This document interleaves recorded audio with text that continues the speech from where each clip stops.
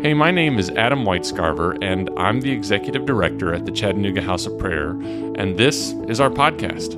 I wanted to thank you for listening today, and I hope it encourages you and gives you perspective to see the beauty and the diversity of God's church, both in Chattanooga and the church at large. Thanks for listening. I am sitting with the Reverend Father David Carter, canon lawyer, Eagle Scout, and pilot, as well as language extraordinaire. And we're extraordinaire. That's French. See, there we go. My wife is actually, she would argue with me, but she's basically fluent in French, and I am not. I don't ever speak. You say, je ne sais pas. I say, je parle français, évidemment, which is, I speak French, obviously. And that's like one of the only phrases I know in French. But I like to irritate her by speaking French in an absolutely horrid accent. An outrageous French accent. Yes, zut alors! I missed that one. That was a quote from Little Mermaid. I was quoting Monty Python. So zut alors is it means darn a lot. Oh, it's a great phrase, like zut alors. But I'm probably, if there's any person who speaks French or is French listening to this, I'm probably offending them horribly now. So I'm just going to stop. And it's not really pertinent to our conversation, other than it's you're a language guy. So we're dealing with stuff that where the church is, or the Catholic and Protestant church have been divided over years. I feel like we should start with like a softball instead of like a heavy topic, like let's talk about salvation and hell and everything else like that. Maybe what we could do is just talk about Scripture. And we can talk about some of the things that we're gonna dive into multiple topics. Like I've got even a list in front of me with salvation, baptism, the Bible, apostolic authority, the saints, Mary, celibacy, marriage, divorce, all those sorts of things. But we're wanting to be something where people can say, okay, this is where we're actually not in disagreement with Catholics. So let's talk about the Bible first. Let's. Do you want to start? What do you want to say about what Catholics believe about the Bible? We just throw it out and we don't care because that's some of the garbage that I hear. Oh, that Catholics throw out the Bible? Well, throw it out like we don't even pay attention to Scripture. We've made the Bible into something that we want it to be. Those sorts of things. Okay, so I'll start by saying. I believe we mentioned the Second Vatican Council in the last episode, but the Second Vatican Council came out with a document, the Dogmatic Constitution on Divine Revelation, called Dei Verbum, on the Word of God. It's short. It's probably the shortest document of the Second Vatican Council. Well done. Wonderful. It's a great place for people to start. DEIVERBUM. Just look it up on Google, read it, whatever. It's good. The way that I come at the Catholic understanding of Scriptures is kind of encapsulated there. They talk about the Scriptures being a mirror to the lived faith of the Church. When did the New Testament get written? This is what a lot of people don't know. Historically, the New Testament didn't start being right. St. Paul wrote his first letter in like 50, 54 or something like that, First Thessalonians or something like that. You can consult commentaries to find out the exact dates. I'm very bad at like exact dates. Yeah, I give approximates, yeah.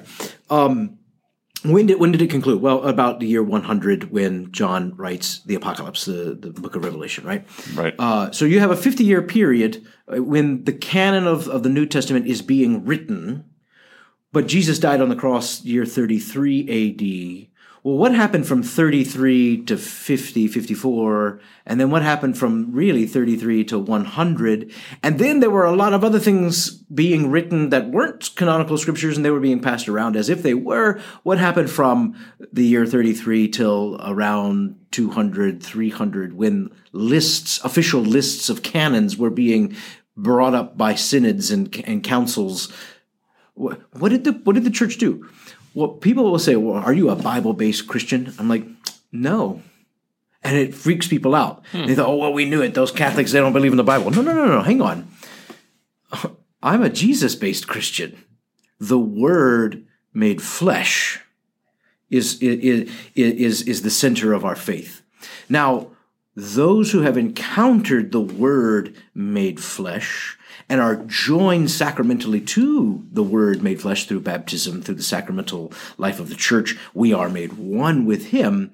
Well, then we start telling our story and we live it. So sacred tradition comes first. Which came first, the chicken or the egg? Well, in the Christian sphere, sacred tradition came first. The life of Christ passed down through apostolic succession, through the generations of Christians, telling the story. And then Scripture comes. St. Paul and the Gospel writers. You would say probably the complete part of Scripture, the New Testament. Yeah. Okay. So when I'm saying Scripture in this context is absolutely the New Testament, because of course you have the Hebrew canon. Well, not even the Hebrew canon.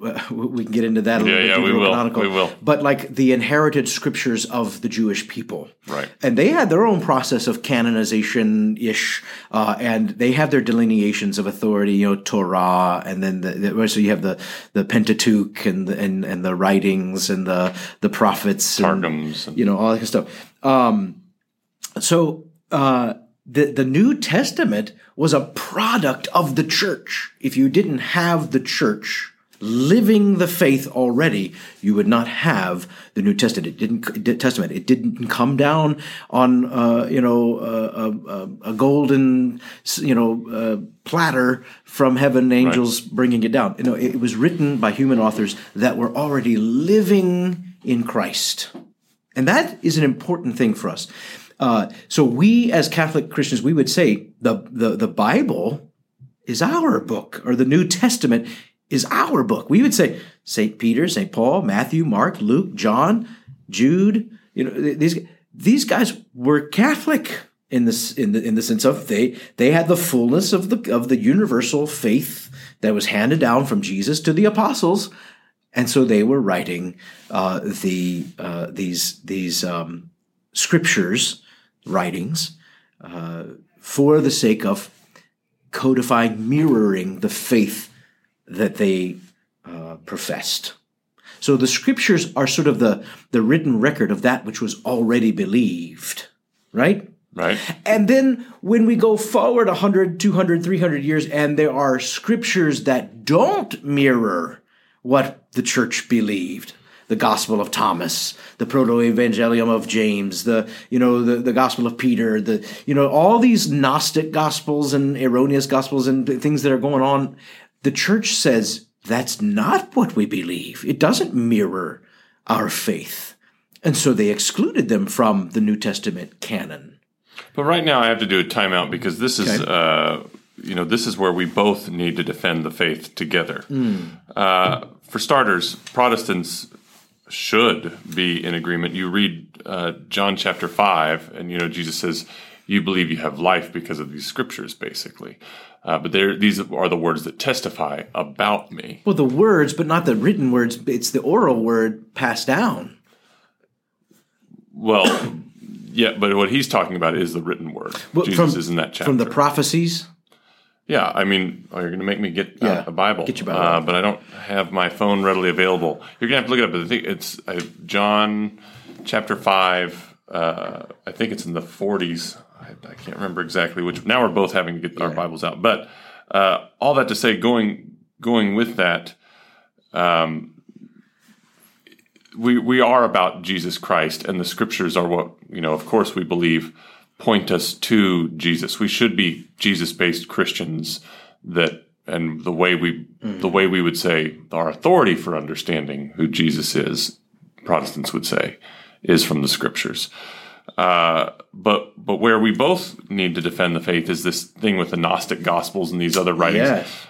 Okay, first of all, it's not that the church just got together and said, where should we say this gets to be in the Bible and this has to be out of the Bible? Mm-hmm. It's just our opinion. The Gnostic Gospels came about, and this was even early church fathers. Mm-hmm. Irenaeus even made fun of this in Against Heresies of, like, these books came to 100 years later. They're not as new. They don't have any ancient source. They're clearly historical fakes. And if you read, Gospel of Thomas, a lot of these books have. Is that the one where Jesus has the little bird come back to life, or he taunts the little children that are bullying him? I think that's the infancy Gospel of Thomas, where Jesus has them all put to death for. That's the infancy Gospel. So they're not really even good news. Yeah. They're usually like demonstrating his power, but capriciously. They're in a different. They're in a much different. They're obviously a different faith. They are not reflecting the same kind of ideas. But on top of that, even if it, just because they're different ideas doesn't mean they would be out. The fact that you can't back them up with any historical reality is what makes them out. And so, that's one of the criteria for canonicity. Right. And Protestants would say, there's the canon was more discovered than it was chosen. It was these are clearly the books that were discerned collectively by the church. It wasn't lining up with the whole of the truth. So the Holy Spirit was involved. Right. But there's certain tests that you can apply that demonstrate whether or not something belongs in there. Like if somebody wrote a book that just agreed with everything today, that doesn't get to be in the canon. I think it had to be connected to an apostle, historically situated, so early on. Mm-hmm. It had to be universally accepted. So in other words, that Jerusalem would accept it and Rome would accept it. And these are the books that we can't leave out. Alexandria are the only ones that made it in. If they were close, or even books that would be considered good, smart, helpful for everyone in the faith, not really have any error, but still doesn't belong in the canon because it's not a book that is tied back to all these things. Well, there's things in the Old Testament like that. You have things like even beyond what's not in the deuterocanonical books. Now I'm just drawing a blank. I had them in my mind. What's the name of that book? You might be thinking of Esther. No. Esther's in the It's in the scriptures. Esther is. Oh, you're thinking of a book that's outside of the canon. Yes, that's contested. There are books out there. I believe the Orthodox have. You were the one telling me about the Orthodox have a book that's not what we would consider. I forgot the name of it though. I can't remember which one it is. It's a lot of those. But yes, they do have a different canon from ones. You. Yeah. Yes, they have a Psalm 151 too. I don't believe you guys have that, do you? Well, the numbering of Psalms is very interesting. The numbers in the Bible are not canonical. They're arbitrary. Right. They are. Catholics put them in, monks put them in to be able to say, well, where were you talking about exactly? Well, let me just codify this a little bit. So there's no numbering system. Like I've seen online all these people, they're like, what's the middle verse of the middle? Well, come on. Right. It's kind of an arbitrary. Don't try to make a system out of this thing that people, Right. And so a case in point is the Psalms. They are numbered differently in different versions and translations, but they're always ending up in the Catholic tradition with 150. Even though you might have, they have a totally extra psalm. I believe it has to do with David fighting Goliath. Okay, yeah. So that's what I'm saying is that there's even examples of that. I'm not a scripture scholar, so I can't pull them out of my head. But there are examples even in the Old Testament of things that are close to being canonical, but they're not. Right. Now, we take the Septuagint. Like, why people say, well, why does the Catholic Bible have more books than the Protestant Bible? Did you add stuff to? Of course, we didn't add anything to it. We took what was being used by Jesus, namely the Septuagint, and just incorporated it as our own. It was only later, the Council of Jamnia and all that stuff, where when Jerusalem had fallen and the Jewish people were trying to re-understand themselves in this now Roman world where they had been conquered, they were trying to get their identity back, and it was centered around the language. And so they reduced it to just the Hebrew canon. This was after Jesus. This is after the church had already begun for so long. So to take out the quote-unquote deuterocanonical books would be to take away things that Jesus himself would have known, used, and understood as canonical scripture. And So we of that time. Yeah, we have always understood the Septuagint as what Jesus would have understood, and it's the inheritance of the early Christian church. Most Protestants are acknowledging that now. Most Protestant Bibles will have at least the Apocrypha as a well, we put it in there. I don't know if I would say most, but they're out there now. So we should just explain some terms here. So there are books that are called the Apocrypha. When Protestants say that term, they're talking about books that are clearly not belonging in anyone's scripture. They're clearly pseudo-epigrapha, false writings. This would be these gospels that, like a Gospel of Thomas, Gnostic gospels written by heretics. Then there's something called the proto-canonical books, which means first canon. And the first canon books would be the books that Protestants and Catholics all acknowledge as scripture. Then you have something called deuterocanonical, which means second canon.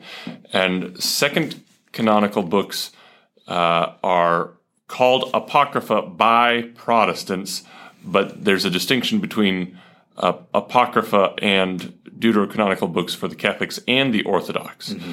The deuterocanonical books for the Catholics are they're second in that they came later, but they are considered of the same level of importance as the proto-canonical books. So they're all canon. Yes. In the Orthodox Church, they have a little more less centralization as far as how they think through things. So for some Orthodox, proto-canonical and deuterocanonical books are on the same level of importance. And for other churches, I believe it is the Russian church that says deuterocanonical books, secondary importance, but still part of the canon. Okay. So they're less important. And even, how the church treats things. I mean, the reason why your Gospels are the first 4 books of the New Testament is that the church, even back then, said Gospels these are the most important books in the Bible. It's a little bit of an elevated importance, but that's not like making them like a proto-canonical kind of feel. It's just this idea of what books were more important has been in the church for a long time. I'm just trying to give Protestants they're also trying to structure the New Testament akin to the structure of the Old Testament. Tell the story first.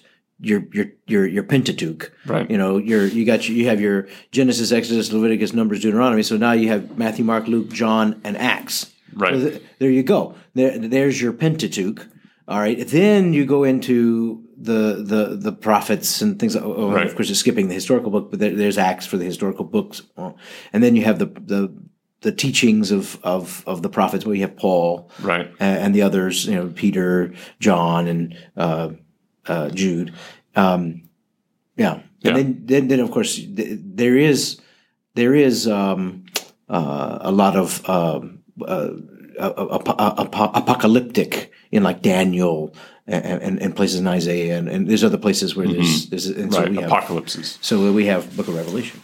So going back to more of what David said, so he was saying Jesus living in his time would have been reading these books that are deuterocanonical.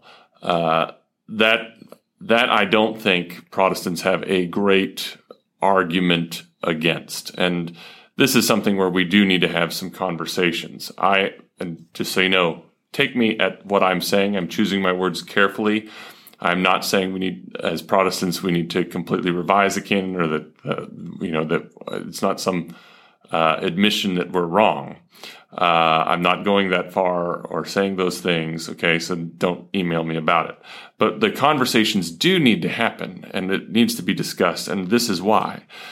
Well, I think accusations of you took books, or you put books into the Bible that weren't there before, or you took books out of the Bible that weren't. That's not fair. Hurling insults and things like that is not helpful. So the Maccabees books, which are in the canon of and only took place deuterocanonical books 300 years before Jesus. Right. Those books were read by Jesus. He cites, or he doesn't cite. He goes to the temple for the Feast of Dedication in John chapter 10. He's clearly living in that culture. It's acknowledged in Scripture that he is doing stuff that is as a result of that Maccabean Correct. story that everybody's got.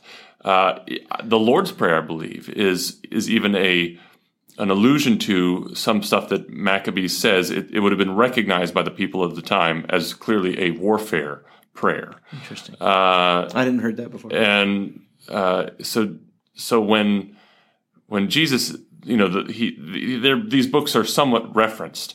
Now, there is an argument amongst Protestants, and I think these are by people way smarter than me. There was no standardized version of the Septuagint. Well, but that's the nature. But the Septuagint itself was the miraculous translation, right? But you're right. There were other, but it did codices of it. To say that it didn't exist is also too far of a Protestant polemic against Catholic ideas. So Jesus would have Philo, isn't it? He clearly encountered these books. He clearly was in that culture, and he definitely quoted using Septuagint, or at least the New Testament. Well, he didn't quote, but the New Testament writers, when Jesus is quoting certain things, it's quite possible that he's coming from the Septuagint. You have the right. And you have Paul the way in quoting which from he's quoting it, the Septuagint. That's clearly not the original Hebrew version. It's the translation of Greek into, because Paul writes. I mean, the whole New Testament is written in Greek. And when he's quoting Hebrew scriptures, he's quoting the Greek version, not the Hebrew version of those scriptures. Now, here's why this is important, at least to some people. The Orthodox would even argue that the inspired version of Scripture is the Greek translation and the Greek Septuagint, not the original Hebrew scriptures, because that's the one used by the apostles. It sounds like a little bit of a. Well, I'm in love with the Greek language, and so I'm just saying, if it's like the Arabic of Islam, the Arabic language for Islam is the holy language, and it's like blessed by God because it's Arabic. So maybe the Greeks have that same kind of. If people are wanting to make fun of it, this is like the authorized 1611 version of the King James Bible. If the King James version was good enough for Jesus, it's good enough for me. Right. That's very vicious to say about Orthodox, and it's not. That's not even a good comparison. I just know that people do that, and that's garbage. Yeah. So, but my point here is. As Protestants, we need to repent of not reading those books. If they were in Jesus' time, and Jesus clearly had them in what he would have been studying and reading and understanding, these are at the very least, far more important than any book you're going to find on a Christian bookstore bookshelf. Right. These are valuable Chicken Soup for the Soul or books. Something. Yes. These are valuable books that we should be reading and understanding to get a context of all these things. And I don't know Protestants that know their stuff that really disagree with that. Well, I think it's a fear factor that maybe I'll get some kind of error. If they read this, then they're going to become, right. Yeah. Yeah. And it's just like what we started in the last podcast. Don't we want to become one? If becoming one means that maybe we have to drop down a lot of the, not only enmity, but fear. Right. That's keeping us apart. It's not just enmity, it's fear. Right. Anyway. So let's go back to your overall belief in Scripture. Is Scripture the inspired Word of God? Yes. Reverend Carter? So again, going back to that Dave Arabon, talking about that it is the message that God wanted to be written down, but it's written in human language by human authors under the inspiration of the Holy Spirit. So it's the inspired Word of God. It's what God willed to be written. Now let's talk about inerrancy. Do you believe it is the inerrant Word of God? So yes, the short answer is we do believe in the inerrancy of Scripture, but let's not confuse that with could there be a typo in a typographical edition? Could there be some kind of copy translation error or something like that? That's not what we mean. We mean in the macro sense of this is what the data of Scripture transmits to us authentically what God desires for us to know for salvation. Right. And Protestants that know their stuff, again, now these are people that have done their homework on researching vast amounts of YouTube videos. Sorry. The modern means of Wikipedia used to be. Yes. No, but the Protestants that would know their stuff about this, this is the, as far as translation, I believe Bart Ehrman wrote the book on this where he was trying to basically say Scripture is not true because there's these copyist errors and all these different things. That really, his argument is pretty philosophically terrible. Flawed, yeah, absolutely. We do have the Scriptures. The copyist traditions have helped make sure that we know that what we have is but the Bible. Dead Sea Scrolls actually help to confirm that the codexes that we have, which are more recent, in other words, they're later editions, conform to very early editions. The Dead Sea Scrolls with the Essene community, they had these things, and almost word for word with very little copyist error. And it kind of rocked the world because up until the 1930s when they found this, there was this movement, like Ehrman and all these guys, of basically discounting the Scriptures as if there's no way they could be authentic because they've been copied so many times. There's so many errors in it. Right. There's no way that it could actually contain the fullness. And so that you had this modernism. There were scholars that had built their career on the Book of Daniel. Is a much later book than what we have. And then when they found it, and then they were like, all those people, their careers, all their writings, garbage. Garbage. Overnight, and it was in the 40s that they discovered it. It was 1930 something, and then they were discovering more and more over like a decade. It was so many caves. Okay. Yeah, but it was 1930 something was the first discovery. Oh. Did you come up with something? I'm working on internet, but I don't have internet at the Basilica. Yeah. They don't welcome. Well, we're in this room and it doesn't get very good internet. We'll get it. We'll get it, folks. We're fact checking as we go. So yeah, exactly. But I think that the testimony of the Dead Sea Scrolls should just kind 46. It was 46. Oh, it was 1930. Okay, 46. I was a whole decade off. Thank you for correcting me. Fact checks. Yay. Yeah. Thank you, Google. If that's what you're using. Surely. I found it in 3 different places on the internet. That means it's definitely a fact. Oh, there you go. Yes. So, 46. Okay. So it almost should make us question all the hoopla. Oh goodness! All the hoopla that was going on in the 1800s, 1700s, 1800s, and into the early part of the 1900s, with basically throwing out the data of Christianity, throwing out the search for the historical Jesus and all this kind of stuff. It's almost like scholars have turned a blind eye to the fact that they had erroneous assumptions in the 1800s. Most of the arguments against Scripture that people throw out these days are 150-year-old arguments that are terrible, have been debunked completely. The church changed what the Scriptures have said. Right. That is beyond a historic impossibility. Sounds like a Dan Brown. It's beyond a joke kind of thing.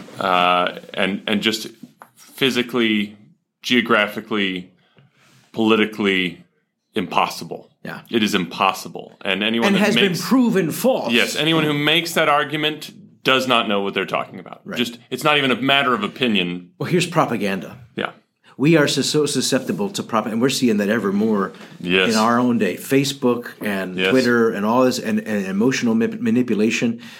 We have to be good and have a good critical eye and a good critical heart in the proper sense of that term of discerning the spirits that are telling us what they're telling us.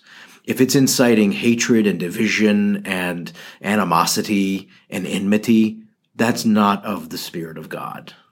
Right. Well, obviously we could talk about all of this stuff for hours. We haven't even begun to exhaust this. Let me just, in sum, put this together. There's books that the Catholics read that Protestants could benefit from reading. The books that are in your Protestant Bible are the books that are universally agreed upon by the entire church. But we don't want to be reductionist. Right. We are. We're in agreement that Scripture is inerrant, and it is the Word of God. The revealed Word of God. It's inspired, and that it is an effective, life-giving tool. I think we can end with the thoughts of St. Jerome, who's in your catechism of, what is it? Ignorance of the Scriptures is ignorance of God. Of Christ. That's what Jerome says. All right, so we'll leave it there. And so read your Bibles, folks. Catholics, Protestants, Orthodox, read your Bibles. By the way, for you. Here's a little zinger for the end. All right. There is actually an indulgence attached to reading Scripture. Oh. If you read Scripture for 15 minutes a day, the Church grants an indulgence. Well, bonus. Bonus. That just blows people's minds. We're going to stop with that. Right. All right. Amen. Thanks for joining us. The Chattanooga House of Prayer is a nonprofit ministry based in Chattanooga, Tennessee, where we are seeking the transformation of our city through unified prayer, worship, and action. I want to give a special thank you to those of you who give generously to this ministry. We have just learned over the years that many hands make light work, and it is because of you that we can continue this important mission. You can click the link in the description to give now or visit chathop.org. That's chatthop.org/podcast for more information. If you enjoyed the podcast, please subscribe, share it with your friends, share it on your social media, and tag us at Chattanooga House of Prayer. Thanks again for listening.